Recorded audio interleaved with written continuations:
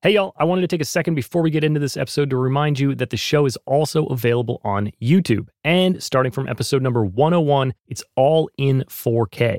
I'm trying to make the best video podcast I can, so definitely check it out and subscribe to the channel if you haven't already. Go to youtube.com/@progressionspod or hit the link in the show notes. If you're not getting enough progressions and you want to get even more thoughts on creativity, productivity, and growth in music, then you should sign up for my newsletter.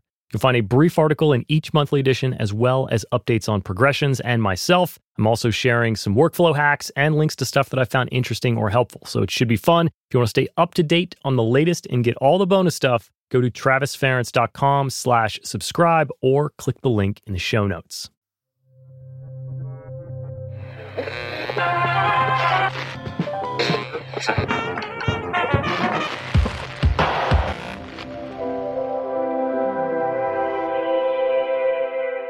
Hey, welcome to Progression, Success in the Music Industry. I'm your host, Travis Ference, and this is episode number 50. I am super excited today, obviously, to bring you our interview, as I always am, but also because I just recorded the last interview of the first year of Progressions. Don't worry, I already backed it up and double-checked the audio.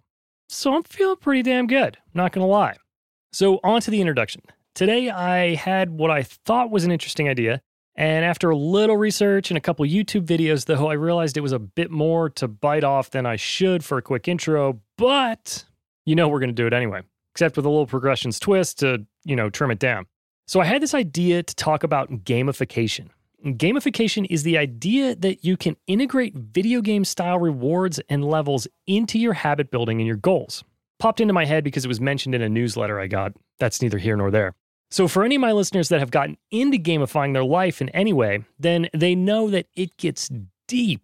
There are apps for it that let you team up with other players and earn points together, which means you are accountable because there's another person depending on you so that they can level up, and you earn points and you buy stuff for an imaginary character, so on and so forth. So it gets crazy, and I'm not doing it myself, so I don't feel like I can suggest it to you confidently, but I think there are a lot of ideas to take away from it that you can apply to your life and your career, regardless of whether you want to turn your life into an RPG. See, it's the psychology behind why gamification even draws people in and works that I think is the most valuable part. Okay, so here's the first takeaway, and the most obvious. People like to be rewarded. We all know that. If you've ever played a video game, then you know you earn rewards. The problem with big long-term goals, though, like building a music career, is that there are not a lot of rewards to be had for all the small wins that you need to compound up over time to create a lasting career. Think about everything you've got to do in a music career. You've got to write a song, then you've got to produce and record it, then you've got to mix it, now you have to do the artwork, then you have to plan the release, you got to put it out, and finally you have to promote it. All that so you get the reward of torturously watching your streaming numbers on an hourly basis to decide whether the song was a success or not. And that can be a satisfying reward if you're one of the biggest artists in the world, but it is far more likely that it will take a long time for that song to grow in popularity and get picked up by playlists, etc. So that makes it not very rewarding. There's not a lot of incentive to jump right back on the horse and start the whole cycle again. I think a lot of creators in general kind of avoid getting things out there in the world because of this. They would much rather start idea after idea and never actually get them out there to start growing and compounding because there's no immediate reward. But without getting your work out there into the world, there is no way to start a career. So let's steal a trick from gamification. Give yourself a reward. If you love starting ideas and you have trouble finishing them, don't let yourself start a new idea until you spent 2 hours already that day on finishing an old one. Or maybe after you release a song, reward yourself with a day trip to the beach or the mountains instead of sitting at home and refreshing the numbers all day. Find some kind of reward for the little wins because you've got to keep them going, and rewarding yourself will help that. So here's another idea from gamification that says a lot about humanity, really. It's rankings and status. If you're playing a game, you're always ranking up and you're trying to have the highest score. I mean, it's as basic as pinball, right? This has already been very effectively used against you in marketing. Think about all the workout apps or social media apps that have encouraged you to do something to compete with others. People get obsessed over them. Anybody my age would remember the app Foursquare. You checked in at locations and got rewarded points or something so that everybody could see who goes there the most, and then they are crowned king. And I'm sure it was all just a vessel for data mining and marketing and advertising, but nobody really thought about that. Nobody cared. They just wanted to get points and they wanted to be king. Or think about all the apps that allow you to compete with your friends by doing workouts or miles cycled or whatever they're tracking. Anybody that ever did one of those with a friend group knows it was probably one of their best workout months ever. I mean, look at Peloton. Now, I haven't joined that cult, but I'm pretty sure there's unlockable achievements and workout rankings, right? Okay, so if rankings and status is being used by corporations to so easily convince you to do basically anything, why would you not try to use it on yourself? Why not start your own competition with a music friend? Say you want to learn piano and they want to practice making beats. How about you make it as easy as putting an X on the calendar every day you do your thing? And the person with the least X's at the end of the month has to buy the other one lunch or drinks. Now you're using that human urge to compete and rank higher to your advantage when it comes to shaping your good habits. So here's the last one I wanted to mention. It's related to the result of your friendly competition from the previous example. There's got to be something at risk. Think about it. So many classic video games started you out with like 3 lives. Then you had to start over or you had to insert some more quarters to continue. Dating myself with a little arcade reference there. So if you're competing with a friend and the loser buys lunch, you're going to work all the harder. Because people don't like it when there's something on the line to lose. The only thing that might drive people more than wanting to win is not wanting to lose. And those things sound like they'd be the same, but there is a very different mental approach. There are even actually accountability apps that let you put money on the line. If you don't complete your goal, it gets donated to a cause you don't like or goes to a friend or wherever you choose, which to me all sounds absolutely crazy. But hey, if it motivates you to hit your goals, go for it. So point being, if you can put something on the line when shaping your habits and your work ethic, it might inspire you to hit your goals. So in conclusion of all of this, what I think the takeaway is not whether gamifying your life will help you achieve what you're after, but that there are a lot of ways to work around the internal mental blocks that we all face every day. Stuff like tapping into the competitive nature of people, or the risk-reward factor, or group accountability, etc. Somewhere out there is a tool or a trick that can help you push yourself. So I encourage you to go out and try different things and find the one that works for you. Today's guest is Grammy-winning mastering engineer Evren Göknar. It is tough to get more veteran than somebody like Evren. He spent 25 years on staff at Capitol Mastering in Hollywood and now works independently from his own studio, Evren Göknar Mastering. His credits include artists like Kiss, Smashing Pumpkins, Mariah Carey, the Red Hot Chili Peppers, Beastie Boys, and NBC's The Voice. He's also recently written a book called Major Label Mastering, which has been released on Routledge. So we're getting into all things mastering today. Welcome to the show, Evren Göknar. Hey, Evren, what's up, man? Hey, Travis. Thanks so much for having me. It's a pleasure to be here. Yeah, this is going to be fun. Yeah, it's going to be great. Thanks for taking the time. I'm sure you're busy, but it's been like, 6 months, 8 months since I talked to you. It's been a second.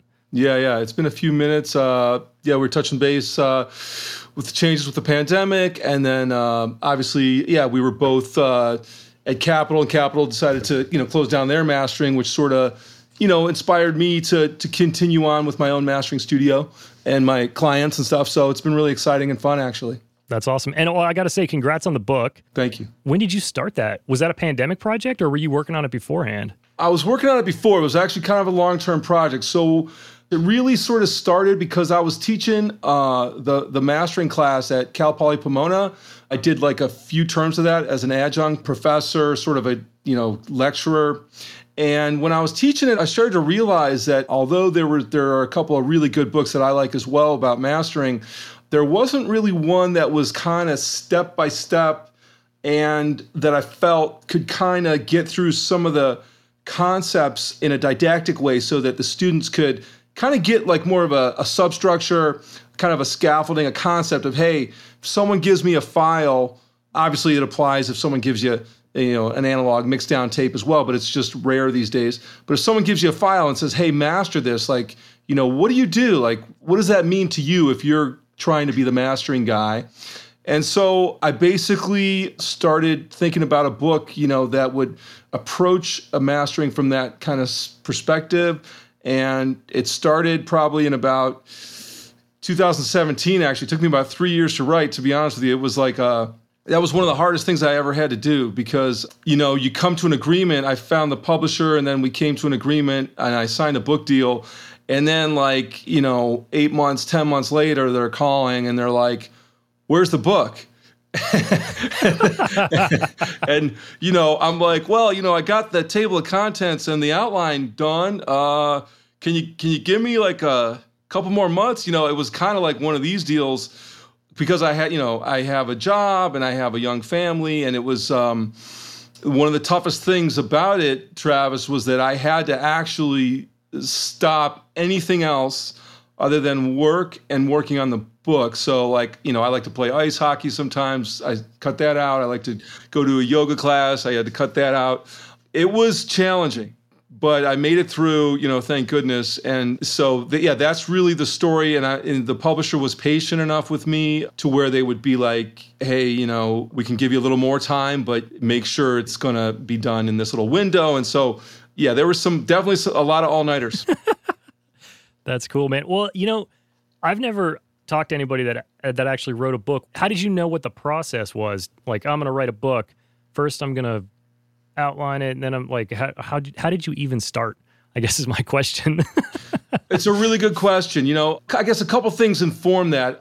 I had created at a certain point, probably going back to about 2013, I had been approached by some students. I think I did a little talk on mastering at an AES meeting, and they were like, hey, do you do any kind of workshop or anything like that? And I said, well, I think I could probably get that together. And I did write, I created sort of an outline, and I did write a 10-session workshop that I actually gave a few times when people would kind of ask me about it.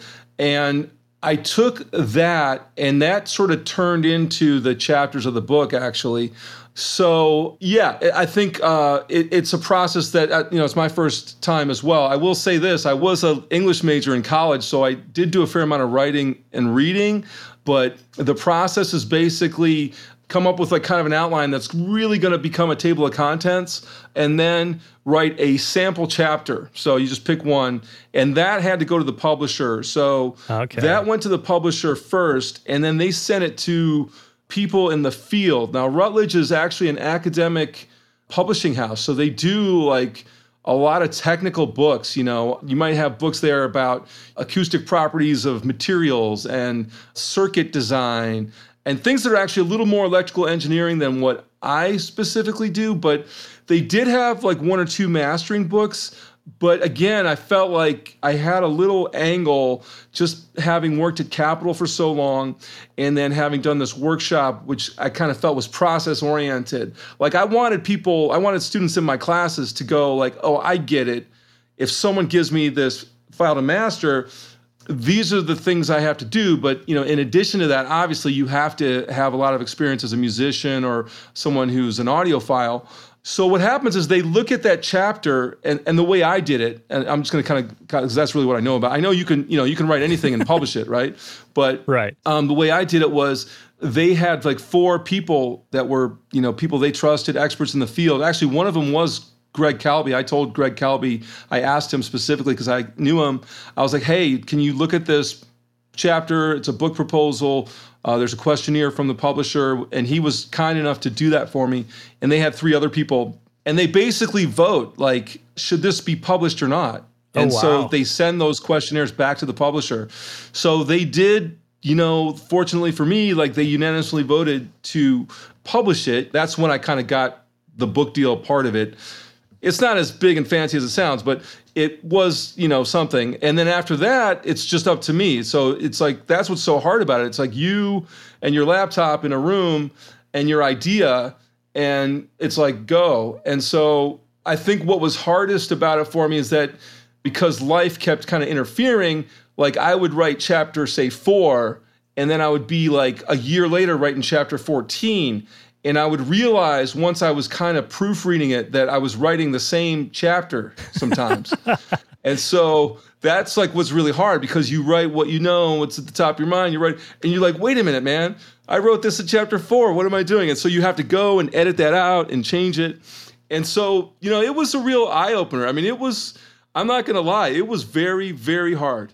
It was very, very hard. And that was another one of the reasons is you're what, in the back of your head, this better be good, or else I'm going to get a bunch of my peers like Travis, saying that I'm like an idiot over here. So, so you really want it to be, articulate and good and kind of impart some information, in a new way. Yeah. And so what happens is then you get it all together, the manuscript, you get all the diagrams and pictures together, which is another whole deal. Like I had to ask, Pat and Paula if I could go shoot photographs of gear in my room, gear behind B. And then you send it all over to them, and they have a copy editor. But I did something. I have a buddy who does some copy editing, and I said, you got to read this for me once. And he kind of picked out some things. I said, hey, you know what? Like, look at this sentence structure here, or look at this usage of this word here. And then I actually had our buddy Ian Sefcik read it once. Oh, because I said, Ian, just read through this. Is there anything that seems technically ridiculous in here?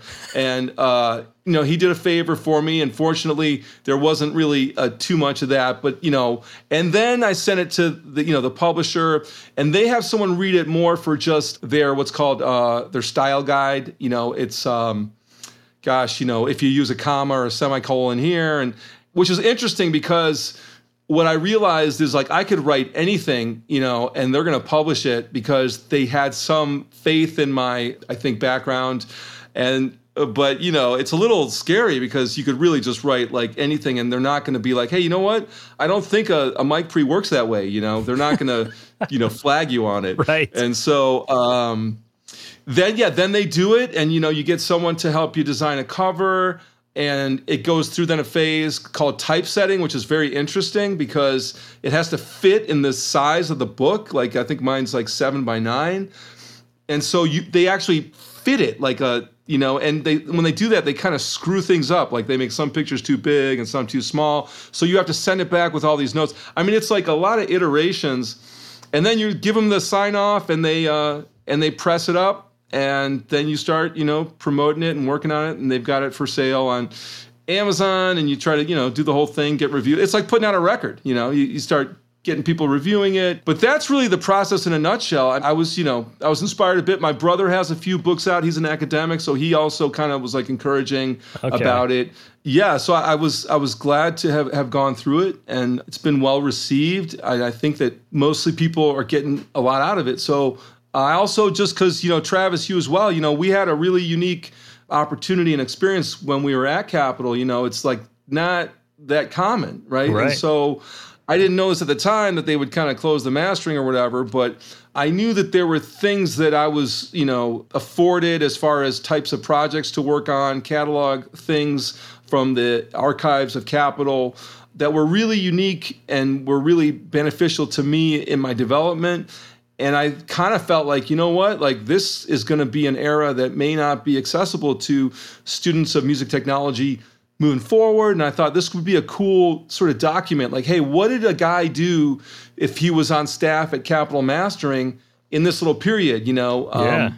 And I feel good that I was able to do that because I didn't know it, but they closed the facility, not long after. So yeah, that was the deal, and it came out during the pandemic. It came out, kind of in the middle of the pandemic. So man, that sounds daunting, dude. That is epic. I'm so stoked that you actually did that for 3 years, man. That's impressive. You took the pictures, you gathered the graphics. That's awesome, man. I think that's awesome. Yeah, it was definitely intense, but even for me, like it's almost like, in some ways, it's like, a yearbook of some of the things that that I experienced working at Capitol. I mean, I know that I've gotten some feedback and people in reviews have been like, oh man, you can either, learn about this process or you can just geek out on these pictures, it's like, so cool. It's kind of cool. That's cool. You hinted at it, and in my little research beforehand, I didn't realize that you went to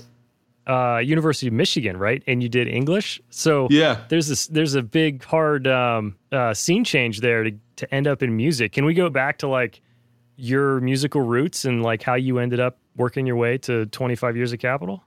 Yeah, absolutely.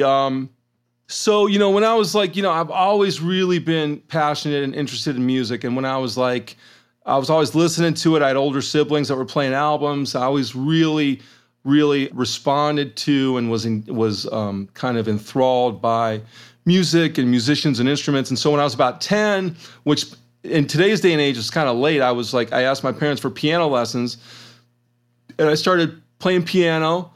I think overall I enjoyed that. It felt a little structured. And then so when I was about 15, I was getting really into rock and roll, and I started playing guitar.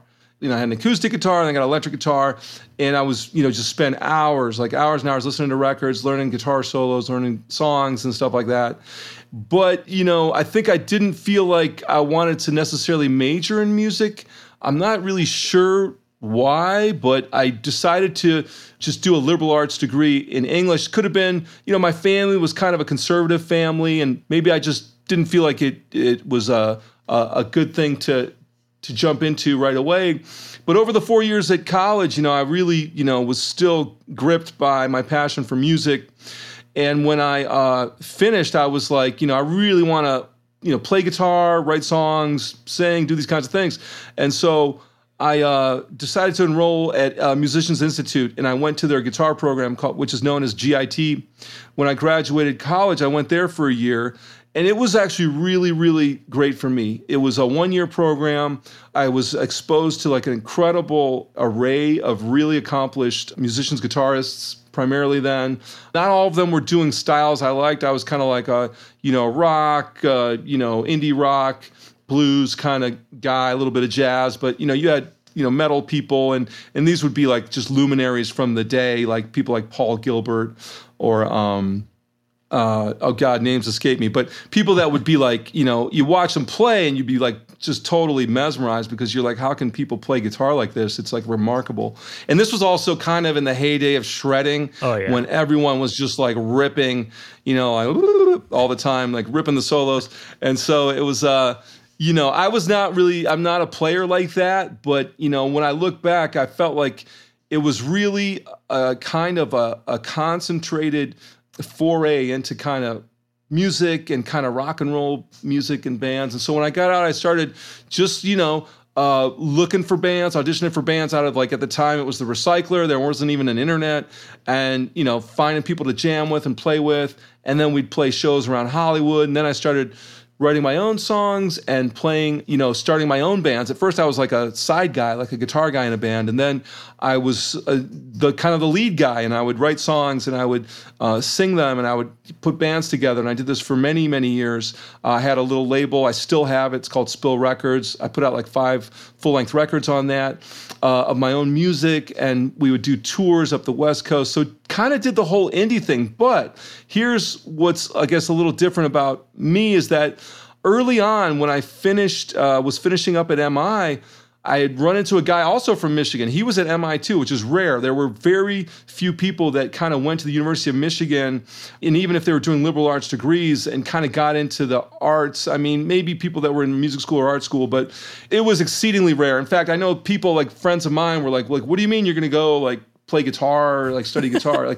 It just seemed very weird to people. And, Michigan has always been a pretty good school, and it kind of seems to generate, the culture seems to generate people who are gonna either be a lawyer or run a business, or maybe go into some more traditional type of a profession, and this was not like that. I mean, it was a bit of a left turn, and it does come with its sort of, I don't want to say heartaches, but it's just different.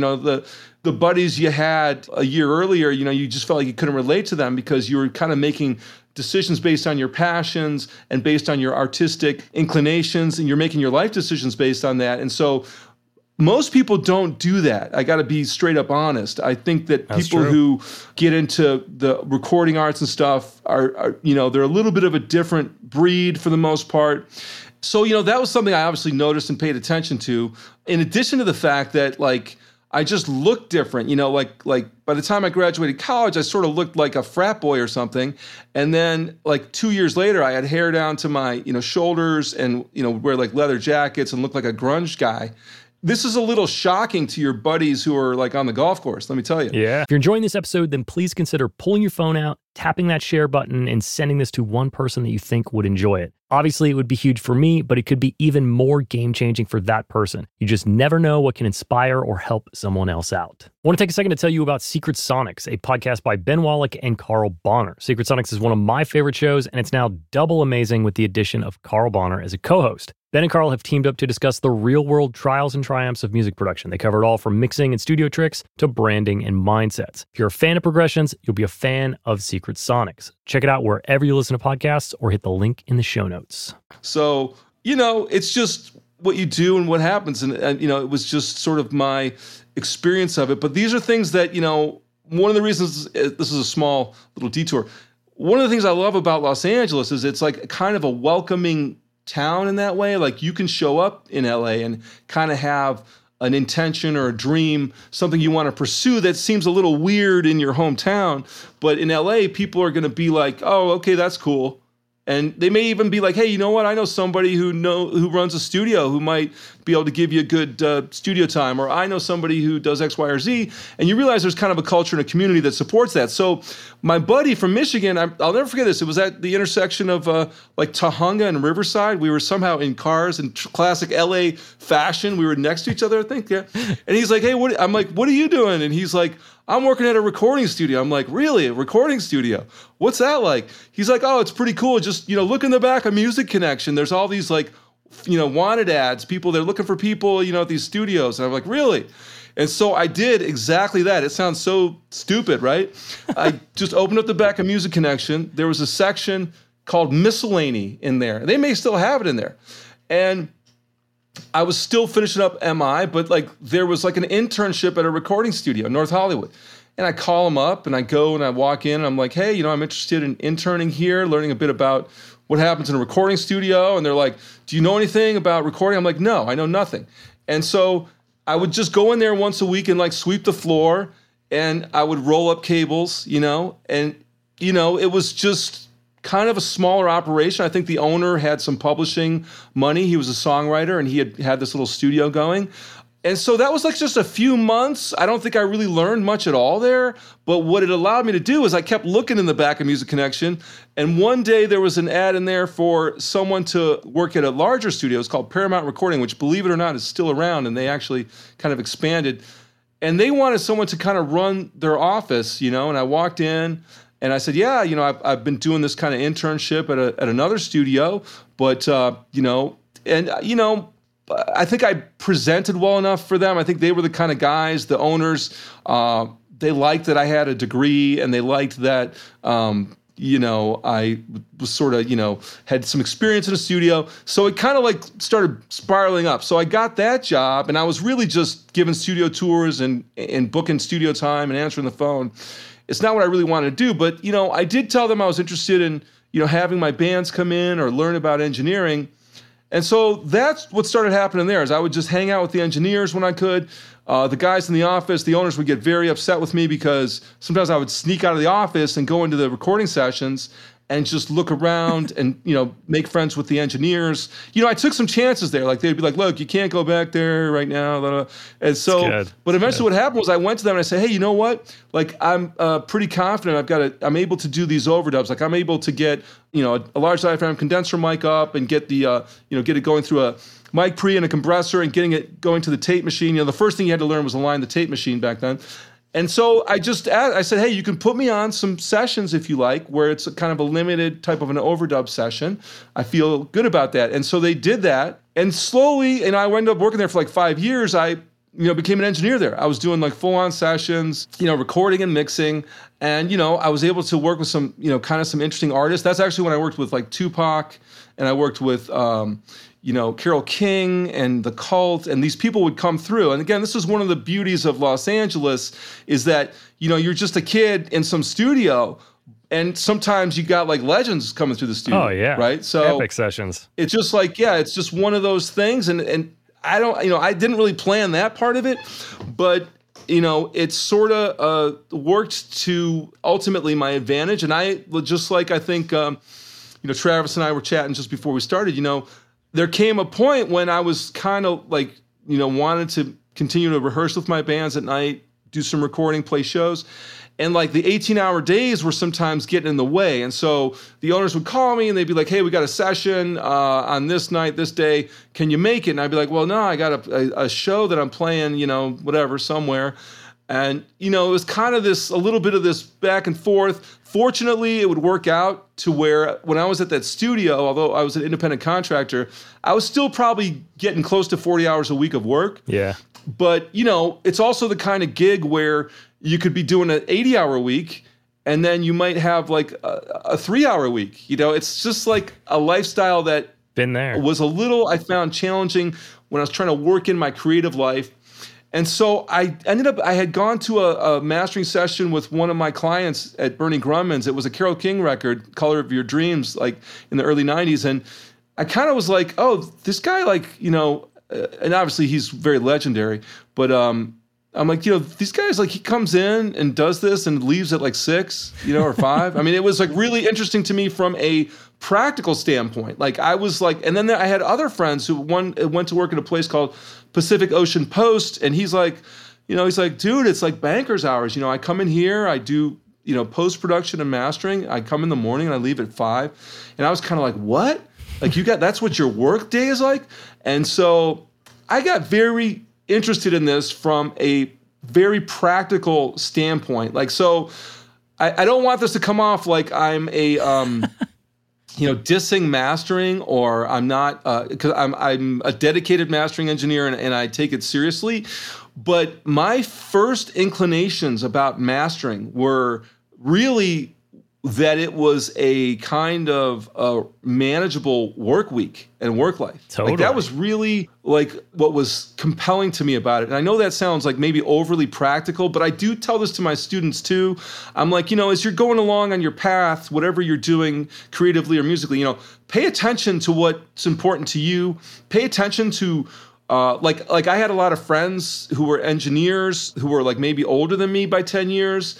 And I was like, man, I don't want to end up like you, bro. Like, as much as I love you, it's like, these guys were like, and I'm not dissing them. These are people I actually truly care about and love. But it's like, these are people that were like, struggling to pay rent in a closet-sized apartment in Hollywood.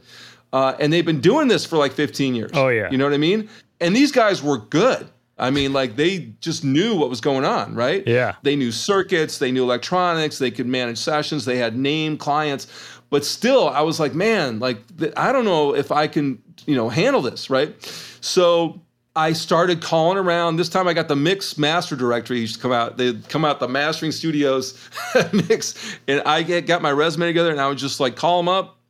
I'd be like, hey, I'm an engineer. I'm interested in getting into mastering. And can I send you my resume? I'm interested in this. And, you get a lot of like people slamming the phone down. But when I called Capital, it was Pete Papageorgiou too. Did you know Pete Papageorgiou? I met him a couple times, but yeah, not really. He was managing mastering. So I call it's Pete Papageorgiou, he was like a really, he's a really personable, kind of fun-loving guy and bright guy. But he was like, oh yeah, he's like, yeah, bring your resume down. It's kind of like, I don't know if he was joking around with me or not. Like he was just like, yeah, just drop it off, man. And so I call him back and he's like, yeah, I got it. And then and this is the important thing, I think it goes to kind of Travis's point about kind of intentions, success, and kind of networking. Now, like, I'm not really a smarmy, like, network for the sake of networking kind of guy, but I am naturally social. And I think this is something that's very important. Like, I was just talking to a guy who had moved to town a few years ago the other day, and I'm like, wow, why didn't you ever call me up or email me before? He's like, I'm kind of shy. And I was like, without really hesitating, I'm like, you know what? That's all good. You can be shy. I'm like, you have to be social. I'm just like, you have to be social. Yeah. Don't even repeat to yourself that you're shy. You have to know people. If you don't know people, you're not going to really get your hat in the ring when it matters. So to the point, the owners of Paramount had this friend, Robin Bechtel, wonderful woman, and she was working at Capitol Records in new media, which was what became like, the beginnings of the internet and websites for artists. But she was a friend of mine, and I'd met her through the owners at Paramount, right? And when I dropped my resume off, I called her up and I said, hey, Rob, and I was like, you know what? I just dropped my resume off. Can you go down and give me like a character reference, because, you know me, and just say, look, this guy, he's a hard worker and I've known him for a number of years. And so she did this for me. And Amazing. Pete Papageorgis, I'll never forget this. Later, Pete Papageorgis told me, when I got your resume, he's like, we had a stack. He's like, I put it on the bottom. And then Robin Bechtel goes down and says, to his boss, like, you got to hire this guy. He's great. And then he told me, he's like, I took your resume from the bottom and I put it on the top. So here is the power of kind of, you got to be good. I tell this to everyone. I'm sure Travis gets this too because he's an artist. He works with artists. A lot of people kind of approach it with me. They'll be like, hey, they don't come out and say it, but they're like, can you get me signed, basically? Or do you think my song or my band or my artistry is good enough? Do you know anybody?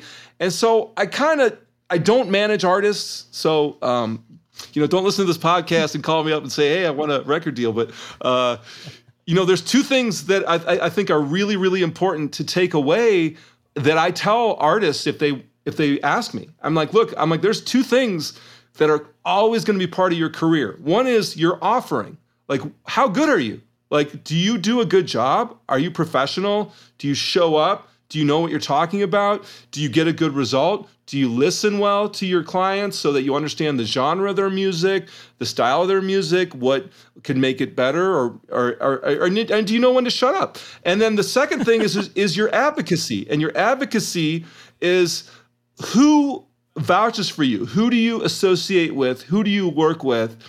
And they're both really important. So let's just go to the beginning. Like when an artist comes to me and they're like, hey man, I got a song. Like, what do you think?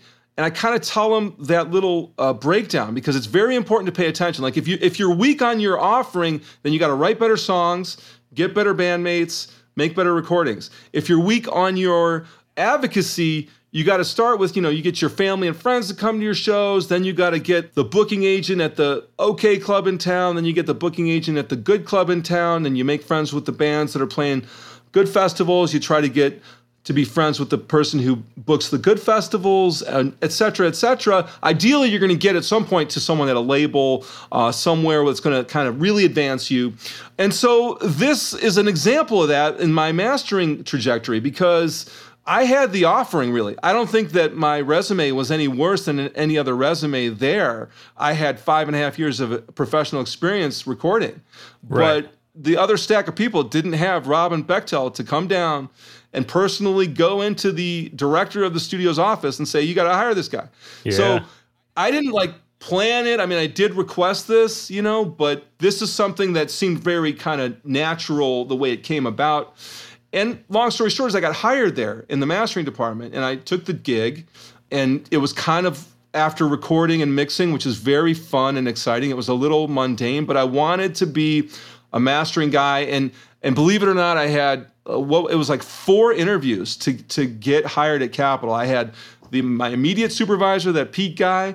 I had the director, the guy that Robin went to. I had the head of the tech department at that time. Oh, wow. And then HR. I had 4. It's kind of shocking to think about. You had to go through 4 it was interviews. Jeez. Yeah, it was really like you were showing up at a kind of a place in an organization. And that's maybe another story for another time. Capitol is, it's a very corporate environment. And I feel fortunate to have worked in that environment and very lucky in a lot of ways. And maybe in ways I didn't know at the time. I was still like, hey, do I want to take this gig? I'm going to be making 1630 tape copies to start. It's like, But I knew I wanted to get into mastering. I wanted to be a mastering engineer, and this was the way in. And so, I did it. I worked on the night shift. I had kind of it wasn't the greatest shift, but I just did these things. And I was like, yeah, sure. And I would start to apply what I learned from recording and mixing to mastering. And slowly I had people that used to record with me get like, hey, can you master for me as well? Can you, I'm like, and I'd be like, sure, I'm learning about it, but sure. And it kind of grew from there. I started working with the catalog department at Capitol, and those are big name recordings and records. Yeah. Some of them are behind me. They're just stuff you heard on the radio when you were a kid. And so in many ways, like I can't as much as Capital may have some ups and downs and some corporate drama, I'm like really fortunate to have worked there. No, it was an amazing environment. And I just want to say the offering and the advocacy, for our listeners is so true. Nobody on the show has kind of laid that out that way. Like, you have to master your skill set, but almost more importantly, you have to understand how to present yourself and how to like network in a not slimy Hollywood way, because relationships matter. Is another one of my recent interviews is something that they said. And, if you didn't have a good relationship with if you had a bad relationship with Robin and she saw you walking through the halls, she would have said, hey, who hired this guy? He's not very good. So it goes either way. It's a small business. And, especially when you're in a place like Los Angeles feels really massive, I think, to somebody that shows up. But like when you really get into it, there's only so many studios. There's only so many mastering studios. There's a lot of interaction. So being able to be an advocate for yourself in like, you don't want to be cocky. You don't want to be like that. But Evren hit it right on the head with that. And then, so the question I have for you, Evren, is, so you had your musician path, you had your recording engineer path, and then, you get into the mastering world. Do you think that informs some of the decisions that you make from the mastering chair? The fact that you've been the player and that you've been the engineer putting it together and you've been the mixer? Yeah, no, it's an excellent question. And yeah, all those things inform what I do in the mastering chair. Everything from, having written like hundreds of songs to playing shows to singing and playing guitar to listening to albums. The recording thing is really, really big because, I think that there aren't a lot of mastering engineers that do this, to be completely honest. Like, I'm able to, like, if someone gives me like a rock track or a type of track that I would have mixed like years ago, I might say things like, hey, right away I'm going to key in like, oh, so you panned the drummer perspective, not listener perspective, or, these things that sometimes if you're coming at it right from the technical thing, you may not key into. Yeah. Because obviously one of the first things you learn as an engineer is how to record a drum kit. Yeah. And you got to make a decision. Like, are you going to have it come out of the speakers drummer perspective or listener perspective? Now, I've always been a drummer perspective guy because it's easier to air drum. That's right. But I know both of them work.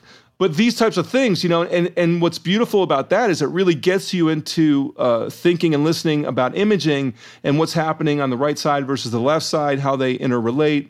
So absolutely, 100%. And I think like that's one of the things I actually, talk about sometimes is that, mastering is sometimes deceptively simple. Like I think a lot of people are like, yeah, bro, you get like this ozone or you get this fab filter and you kind of run it through here and you're done. But it's also actually, at the same time, it can be really exceedingly complex, and all these things intersect. Like, hey, how does this feel? Like, what's the vibe? Is it coming through? Is the chorus paying off enough? Are the dynamics correct? Like, are we coming from like a kind of a gentle intro and first verse?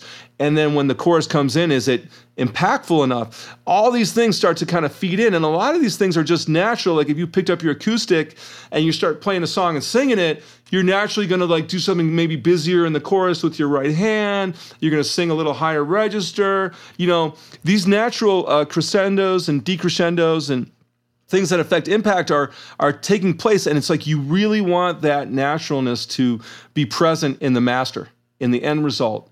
And so, I know that like I've looked online, you look online, certain mastering guys will say, or women will write that, I kind of have an imposter complex because although I'm doing mastering, like I'm not a musician and I didn't like really play in ensembles or bands or things. And I don't think they're mutually exclusive. I can speak, from my own experience that it's really, really important also because when we go back to the relationship discussion, like, usually when I turn in a master for someone, I also, as I've been listening to it for a period of time, I'll be like, hey, like this, kind of harkens to X, Y, and Z album that are great albums that I remember listening to.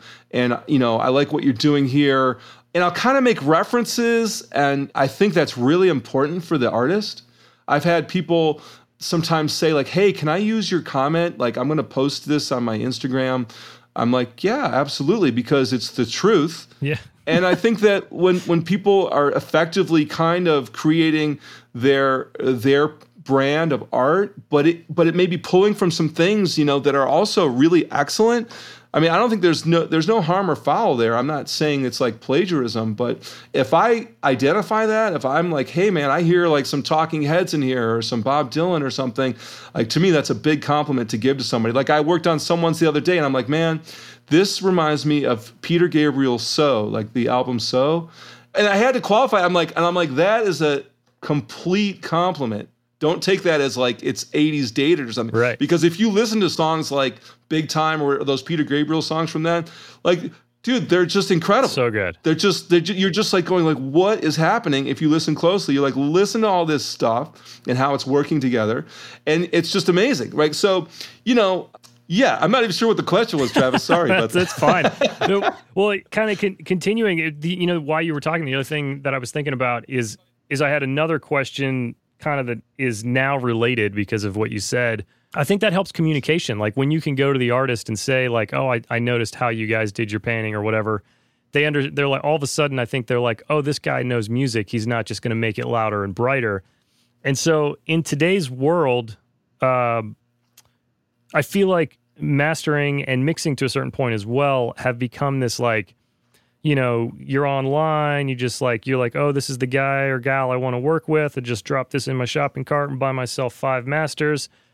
And then they just send you some audio and you send it back. I feel like communication has been kind of falling apart. Do you do anything in like the online remote world to kind of make sure that you have a relationship with these people and have a good understanding of where they're coming from?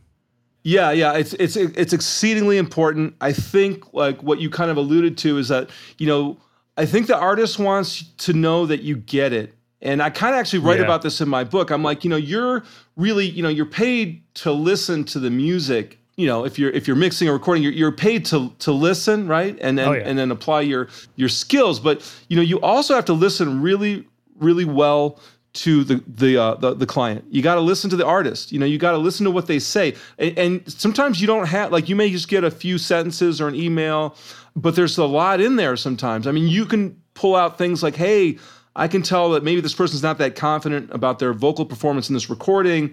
What can we do about that? How do we approach that? Or, I had one guy once tell me they want a real dynamic master, and I said, can you play me an example or a reference? And he played me this slammed, super undynamic thing. And I was like, you know what, with all due respect, like you're not playing me a dynamic master here. And then we kind of had to get on the same page. But as far as with technology, I'm still actually getting my sort of website together and the online sort of exchange. So people who work with me, they have to email me, text me, or, find me on social media, and we have to have a little discussion. I don't really have the anonymous portals set up just yet. I think I'll get there. But in that, I usually get the conversation about what's your genre, who'd you record this with. I'm fortunate. A lot of my clients are just kind of producers that continue to come back. So they may have a stable of artists and they just will send them. But, if I'm able to get the confidence of the producer, that's really helpful because they may have, like I said, a group of artists they work with that they can then, at least offer my services up to. Yeah. Instead of, it's harder when you're finding each artist one at a time. Again, that was one of the beautiful things at Capitol as well, is that, you had the catalog stuff and the things the label was working on. And then you also had, your independent producers and or artists that you might be meeting or knowing. Yeah, so I try to keep that personal touch going. I think it is really important, and I do it sincerely. Like I don't kind of fudge it or fake it or anything. Yeah, I think those are the best relationships. Is it can be like really hard, like you said. Somebody has said, I want this to be dynamic, and then they play you, like Ricky Martin, "Livin' La Vida Loca." That's just like a square wave. Yeah, and like once you understand an artist or a producer, and you guys can like, what each other is saying, like it takes time to get there, and that's when you have a long-standing work relationship. Artists that I work with a lot, I know what they want before they ask for it because I've been yelled at enough to figure out what they're about to ask for, and now we're good, And so, you gotta find those people you really click with, and the only way to do that is to communicate.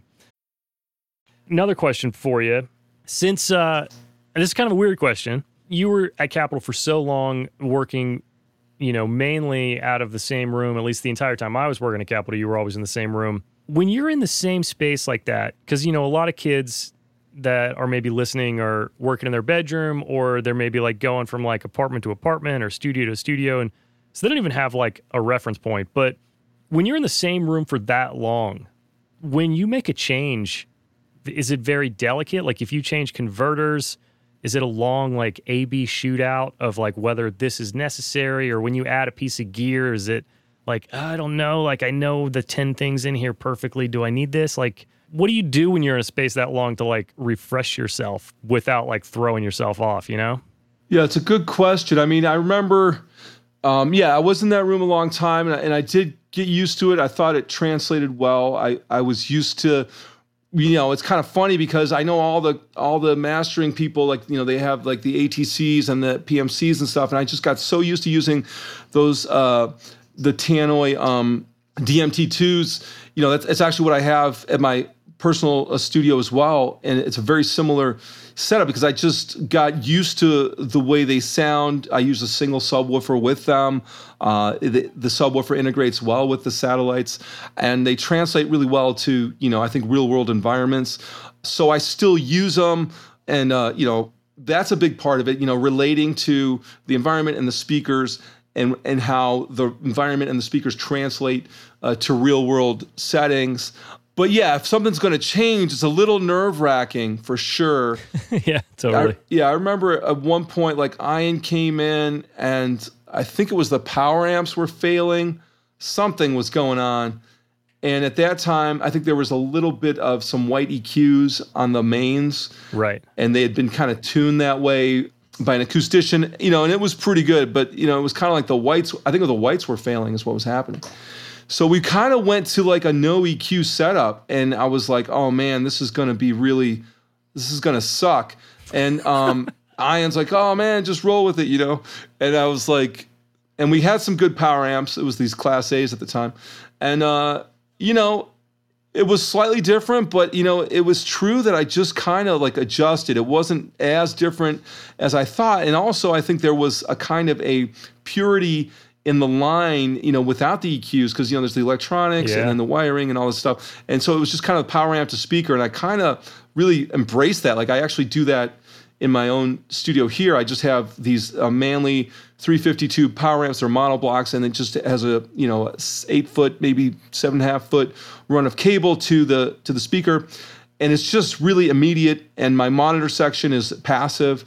It's a really clear and immediate listen, the audio. I feel like I can really discern a lot. But yeah, it is nerve-wracking, even if, because there have been a bunch of iterations. I was in that same room, but there were a bunch of iterations of not only the signal path, the channel path, but the monitoring. It changed as well. I mean, initially, and this is kind of, from a mastering engineer standpoint, it was shocking to admit, but when they first made that room, they had it designed with a patch bay, right? And so, although it's not unheard of to have a patch bay in a mastering studio, it's like kind of, it's not like what the cool kids do. I would bypass that patch bay initially because, there are certain touch points, there are certain approaches that I think most mastering engineers embrace, and that's, say, like one of them. Like, don't have a patch bay. Yeah. Have things you can have a mastering console that everything's directly kind of wired in and out of that. Or, make sure your gear is compatible as far as impedances, et cetera, and you can daisy chain together a really nice chain. Make sure your monitoring is really transparent. Like there should be, from your potentiometer to the speakers, you've got like, it should just be wired to the power amp, and from the power amp to the speaker, and nothing else, right? Like, you want to have just like really clear and uninhibited signal paths. So, Yeah, and to be honest, like these are things that I kind of learned slowly because I think the zeitgeist at the time at Capitol, like when they made the room I was in, I think they thought it was going to be like a little bit of a multi-purpose room that might do like 5-1 mixing and might do some mastering. But when you design that way, you get like a helifino, right? Yeah. You get something that's not working the way it should. I think that over time, I was able to kind of zero in on what works really well, for a mastering chain. So like now I have like an old style, it's an unbalanced analog section in my analog chain, and it's really clear and it's really quiet. I really kind of like it, and it's pretty simple setup, but these are the kinds of things that, sometimes takes years to kind of hone in on and for you to decide on. I mean, I do like transformers and tubes, but I also use a lot of, digital, certain plugins and digital processing, et cetera. But to answer your question, you try to change one thing at a time. I'd say that. Yeah. And it can be like a little like, anxiety provoking, like, oh man, is this going to like all be like a house of cards and all fall apart? And I won't really relate to what's going on. But fortunately, over time, I think it got to be a pretty good setup in there. Like I had a dangerous console essentially. And it was great for, especially the liaison. I could put different equipment on, insert buttons, and kind of switch things around. And it was good. I mean, it's a little more electronics than I have, say, now. Yeah. But it's good. But the beauty was, too, to be honest, is like when the pandemic started, Capitol asked all of the mastering guys, like, hey, what can you do remotely? And I had this room a little bit as a band room, and it had been purpose built, like these walls are all within another wall, like there's an air gap around all the walls. Oh, great. And there's isolated electrical, things like that. So I could kind of transition into doing work, and I was doing like Capitol's, their Amazon HD, the voice, and these things, and there was not a hiccup. It wasn't like, oh man, like, what's Evren up to now? Because like everything we're getting is a messed up. But I will say this, in all honesty, like I did sort of take the best aspects of my room at Capitol, and I tried to apply them to what I kind of built out here.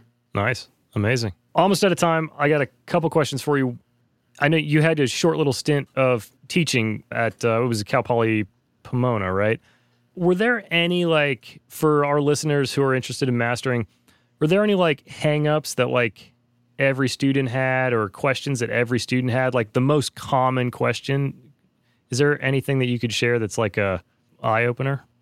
Yeah, I mean, I think once you get past, like, really what is mastering and, like, what actually is taking place, I mean, it is always kind of referred to as one of the black arts. It always seems mysterious to people, like, what's happening in mastering. I actually have an idea for a subsequent book that I think may address some of the the more mysterious aspects of mastering, which can be kind of fun. But I think that's a common one, is like for kids, I'm not saying kids in a demeaning way, students to understand is like, so, this happens after mixing, before release. I think that's key. And then maybe like, just what I refer to as the primary colors, like you're using the same equipment essentially that is used in recording and mixing. You're using an EQ, a compressor, and then a limiter primarily. Obviously, there are other things and it branches off from there, but it's kind of grasping that those are the building blocks that you can start with and then get into more advanced stuff. So I think those are the two kind of student-oriented little hurdles to make sure everyone gets. Yeah. Amazing. Awesome. So I've got two questions that I end the show with all the time. The first question for you is, was there a time in your career that you chose to redefine what success meant to you? Yeah, this is good. I mean, I think quickly, like I kind of touched on it, was switching from kind of recording and mixing to mastering. Like I had to kind of, in some ways it was a step backward to take a step forward. Looking back, it was absolutely the right decision for me. And to be honest, like I could never know, that I would be able to be fortunate enough to have such kind of like a long tenure, and then in that tenure be able to be working on some really kind of important recordings and some really great artists. And so, I think success always to me really meant like doing the best that I could. I think that I'm fundamentally like an earnest personality. Like you just want to sort of make sure the client's happy and that the result of what you're doing is good. I think that's important. Like I never set out like even to be like, hey, I want to win a Grammy. Like I didn't write that in my journals per se, but I did. Like I remember interviewing at Capitol, and one of the questions I got, which is a standard interview question, but it's not that bad, is like, what do you see yourself doing in 5 years? And this is like a really good thing to pay attention to in a way. And I answered, I remember it was Jeff Minnick, who was the tech. I said, well, I see myself working with clients, and mastering albums for clients in a setting like this, a professional setting. And it was kind of a simple answer, but it did come true. Yeah. So I mean, I think that you do have to pay attention to the economics of it. You do have to pay attention to I think being solvent. These are important things. Like one time when I was teaching a class at Cal Poly Pomona, like I asked my class, I said, "Do you guys know how much an engineer makes? Do you know, like, if you expect to work as a recording engineer, do you know what your salary might be or your hourly wage?" And they had no idea. And I felt like this was a little bit of a disservice to the students, right? Yeah. Because let's compare it to if you come from a family or from a situation where you're like, hey, man, I'm going to be a lawyer because I never want to be out of work, or I want to be a doctor because I love medicine. You're also going to have a rough idea for the annual salary or maybe what you might expect financially as you progress. And I think that this is important for the people that were doing that. I think that because it's a labor of love, a labor of passion, a lot of times people are just like, I don't care, man. I just want to put the mic in front of some cool musicians and record. It's going to be all great, bro. But, anyway, so success, I think, of course, you gotta have the quality there, but you also want to pay attention to making sure you can pay your rent and put food on the table, and not freak your parents out too bad. Totally. I wanted to highlight for our listeners, you did do something that most people won't do, and that's to take a step back to go where you want to go. You were engineering records, and then you went to doing transfers and kind of relearning something. And that's an impressive thing that a lot of people will fight. And I think a lot of successful people once or twice in their life end up doing something like that. And I totally agree with you on the financials. I mean, art is art, and we all love making art. It's also, paying your bills is a mandatory requirement of something being your career. Otherwise, it's a hobby. So if you don't want to make money, then you have a great hobby, and there's nothing wrong with that. But if you want to have a career and support a family, there are financial aspects to that. So yeah. Real quick on that. Like I had a number of friends that I remember who would get into recording when I was kind of more in the recording phase. And I'd be like, hey, like, what are you charging? And they'd be like, I just do this, on the strength, and I'm like, man, wow. I feel like it's a disservice to not only the person you're working with, but to yourself, because the people you work with shouldn't expect you to do that kind of labor and expertise for free. Yeah. So last question that I have closed 49 or 50 episodes with. What right now is your current biggest goal, and what is the next smallest step you're going to take to go towards it? Yeah, I got a number of goals right now. So I'm kind of in this period of transition. Fortunately, my clients have come with me, and I'm able to deliver like high quality work, but I'm kind of, making sure that the substructure of my business is accurate. So my goal is to really make sure I've got sort of my business image out on social media, got the sort of the website correct, have the substructure of the business accurate so that I'm kind of paying myself a salary. I mean, these are kind of more business type goals. I do feel very confident, not in a braggadocio way, about the artistic result and the content of what I'm able to achieve presently. But I am interested in making sure that the business grows. One of the first things I'm doing is I'm working with a graphic designer on a unique logo design that I'm going to kind of be using for social media and the business. Cool. So that's one small step that kind of goes in that direction. So yeah, there you go. That's awesome. Well, you've done a lot of work for a long time, and you know how to master a lot of records, and now you have this new this new moment where you get to create your business. So I'm sure you're excited to like make every decision and structure it. And I think it's awesome, dude. I'm really stoked for you. Thank you. Yeah. It's absolutely true. And one of the great things is it does feel liberating a lot, in a way. Like I said, capital, I don't have a criticism of capital, but when you're dealing with executive teams, they have a vision and they have a set of priorities, and it just may not be exactly what you're wanting to completely do. And so it's nice to just have the freedom to sort of interface with your clients the way you want to, create your image and your brand for your business the way you want to, set things like rates the way you want to. All these things are really kind of exciting, really. Yeah. Yeah, that's awesome. Before we go, do you want to share with anybody website or socials? I'll put links in the show notes, but anything you want to verbally tell people on the show? Yeah, sure. I mean, I'm pretty good with Instagram, and I'm on there. So it's at Evren Göknar, EVRENGOKNAR. Instagram, usually any kind of posts or activities that are happening will be there. I also obviously have LinkedIn, which is Evren Göknar as well, and Facebook as well. Evren Göknar, all the same, and a lot of stuff is there. I'm getting the website together. My book is for sale at Amazon. If you just put in Major Label Mastering on the Amazon search window, it's going to come right up. It's also on the Routledge website.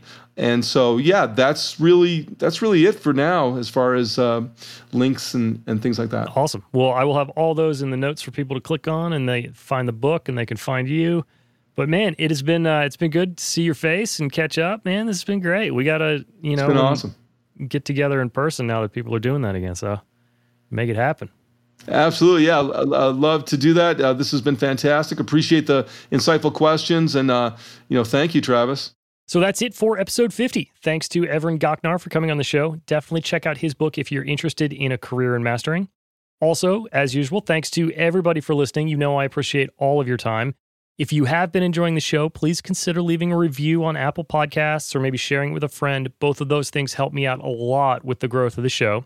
And remember, we do have a Patreon set up now. If you're interested in supporting the show in that manner, it's greatly appreciated. There is a link in the show notes.